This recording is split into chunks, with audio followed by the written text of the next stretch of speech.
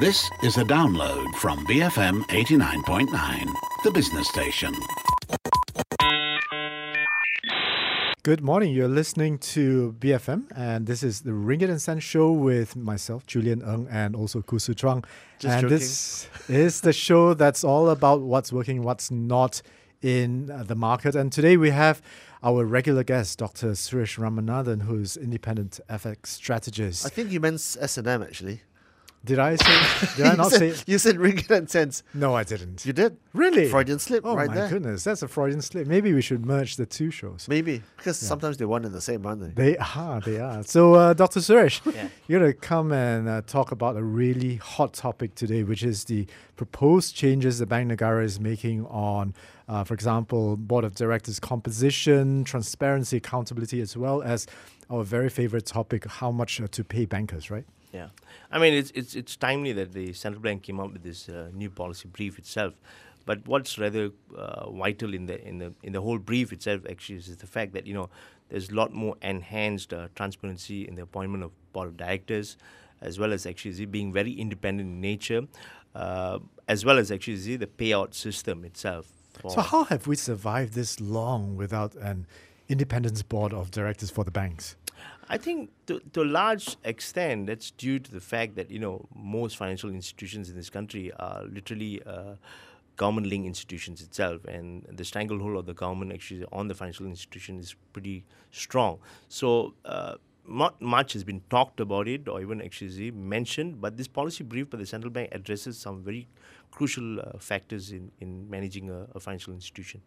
Okay, let's dive right into it. But before that, what brought this on? We know that 2008 happened, and in the U.S.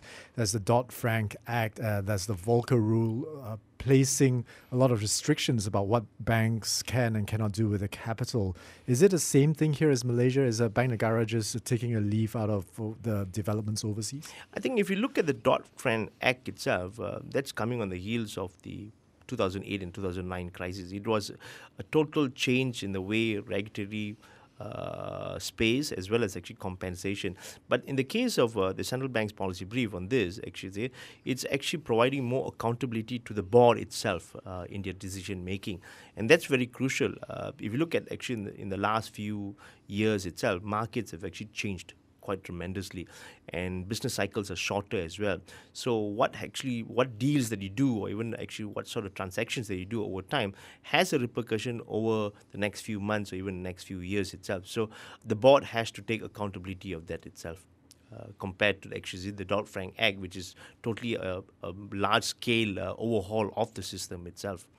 Well, I find it quite intriguing that this whole 1MDB fiasco has really, resulted in kind of like a purge and a re-examination of our values. And it's to view it as a glass half full, that central bank has come in and say, hey, look, let's relook at the whole structure and, relook at the whole framework for corporate governance, especially among financial institutions.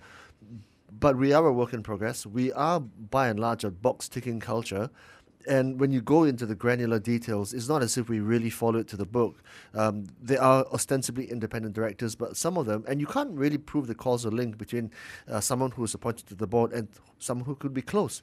They could have been classmates 20 years ago, but you can't really tell that from the corporate profiles. I totally agree with that. The old school boys network actually plays a very significant role. It's hugely significant. Yeah, very significant.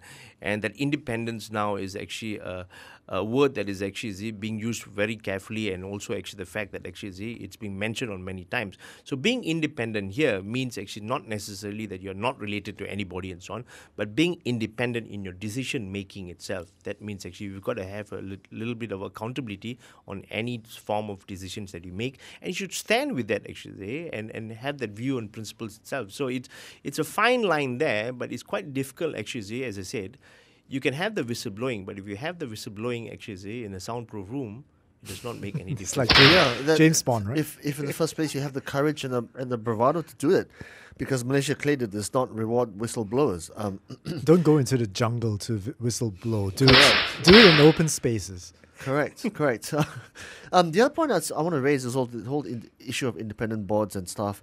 And I think there's a guideline right now for 9 years to be the limit, which kind of like, that's a long time, right? 9 years is, you can be compromised in 1 hour if you give me the right carrot. Do you know what I mean? Yeah. So 9 years, 9 years. 9 years is a lifetime. That's 8 years and 364 days of partying if you may give me the right offer. I think- 23 hours. yeah, Do you know what I mean? Yeah. 9 years is too long. They should have actually come up with something with 4 years itself, because that has to move in tandem with business cycles itself. And in that sense, actually, having something which is less than that would actually be a lot more transparent and accountable to the decision making. 9 years is too But long. even So- then, it's not legislated as guideline only, isn't it? Yes, it's just a guideline. It's just a guideline at the moment. And I'm thinking about the legislative houses in India, right? And I suppose in other countries as well, where they have rotating elections in the sense that not all the members go for elections at once. Half of it goes for election, half of it stays, and then they have their elections a few years later. This could be something that could be done to the board of directors so that you don't have a stranglehold on the banks. Exactly. And the re-elections, half of it come up 4 years and another half comes up another few years later. Yeah, That's what can be done. Right? That's an appropriate way of looking at it. Actually, that means actually not every board of directors go for the vote itself. Actually, there's a turn there. Actually, so Yeah. it's a system that actually puts in place, and it provides fresh ideas in any decision making itself. Not everyone does it at the same time itself. But I think the crucial point here to note is actually the fact that the appointment of board of directors. Actually, let's say actually if you are a senior manager in a certain department and you've spent at least 20 years there, the next step would be actually getting appointed to the role of actually a board of directors. But between that move from a senior manager and the board, you take in an advisory role, and then you get into the board of directors. But at the end of the day, I find that this approach is rather biased on most occasions, because you tend to actually not provide fresh ideas. You don't bring in new people into the board, but someone actually who's been on the ground and has actually moved up. So your decision making eventually would be clouded to a large extent. Mhm. And so one of the other provisions that Bank Negara is also making is that the chairman of the board must not be an executive and must not have served as a CEO or any other executive position within the bank at the same time. And this brings to really the question of what exactly is the chairman's role, and what, in fact, to widen it, what's exactly are the roles of the boards, the directors in the board? Yeah. So, I mean, the chairman acts as a neutral party eventually. But now the question is actually, is he given a veto power on any decision making after the votes are cast? If he's actually acting as a neutral partner in managing the situation in the board, then it's fine. But actually moving from a CEO and then right after that to a chairman, again, as I said, actually, it will cloud decision making itself. And then actually the old schoolboys network comes into the board itself. So eventually that messes up the whole form of actually decision making in the board. Yeah, I mean, in many cases in Malaysia, the chairman position, in fact, even a seat on the board is seen as kind of like a reward for years in service in the civil service or in the years in the army. And How then much you are they kinda- paid actually? Actually, independent directors and banks are paid hefty six-figure sums. The minority Monthly or shareholders a watchdog year? group. A year. Yeah, okay. So I think bank independent directors are something like 300,000 to 400,000 ringgit a year. But of course, when you go down the other end of the scale in a manufacturing second board company or an ace market company, your salary is something like 50,000, 60,000 a year, which is not a lot, especially when you consider the burden of responsibility that they have. But it's the opinion of a seat on the board which is the issue, because in Malaysia, and I think many places around, it's kind of like seen as a reward or kind of compensation for years in the service or whatever. But it shouldn't be. It's actually the independence of your view and how impartial you are to serve the interests of the shareholders, first and foremost, especially the minorities. Yeah, that's crucial actually. That's where the independence is very vital at the end of the day. Sitting on the board does not mean as a rather of a goodbye gift or Yeah. a retirement gift Yeah. actually. If that's the case, then actually defeats the whole purpose of the board itself. You're listening to the S&M Show, which is a show all about stocks and markets and what's working and what's not in markets. And you're with Khoo Hsu Chuang and myself, Julian Ng. And also our guest today, Dr. Suresh Ramanathan, who's an independent FX strategist. We're talking about Bank Negara's latest proposals. And up next, we'll talk about bank executive bonuses. You're listening to the S&M Show, which stands for Stocks and Markets. And Or you're with- sadism and masochism. No, that's not the kind of show this is. This is about stocks and markets and what's working, what's not. You're with, you just heard Khoo Hsu Chuang, and I'm Julian Ng. And today we have Dr. Suresh Ramanathan. We're talking about Bank Negara proposals to shake up. Is that the right word to use, Doctor? Shake up the banking industry? Yes, to a large extent, I think, yes. It's a bit of a shake-up itself. When I looked at the policy brief, it was quite rather interesting.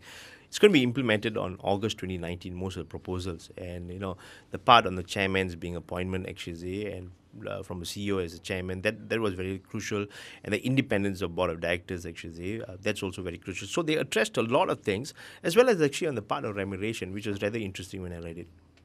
Yeah, so now they want to spread the bankers' bonuses over a couple of years, many years, right? And are the bankers going to go up in arms? Will we see the great big strike of bank executives? In banks, actually, the most lucrative department, especially in investment banks, is the treasury. And treasury is actually where the big fat bonuses come, as well as actually those who are actually doing M&A deals and IPOs or debt capital market trades. That's where the big bonuses are. But if you look at bonuses being staggered or payouts being staggered, it's more appropriate for those deals that are actually in IPOs, M&As, corporate finance work, rather than the ones actually in treasury who are literally doing day-to-day trading itself. If you actually stagger the bonuses, actually, say, in the treasury, which involves day-to-day trading, that could see an influx. I mean, they could see an exodus of personnel, key personnel, Where they to could other go. banks. All the banks will be practicing the same thing, right? To a large extent, yes, but not everyone's actually looking at it unless they actually add in a bit of a sweetener. Which means actually say, okay, I could stagger your bonus for the next 6 months or next 1 year, but the chunks are going to be larger over time.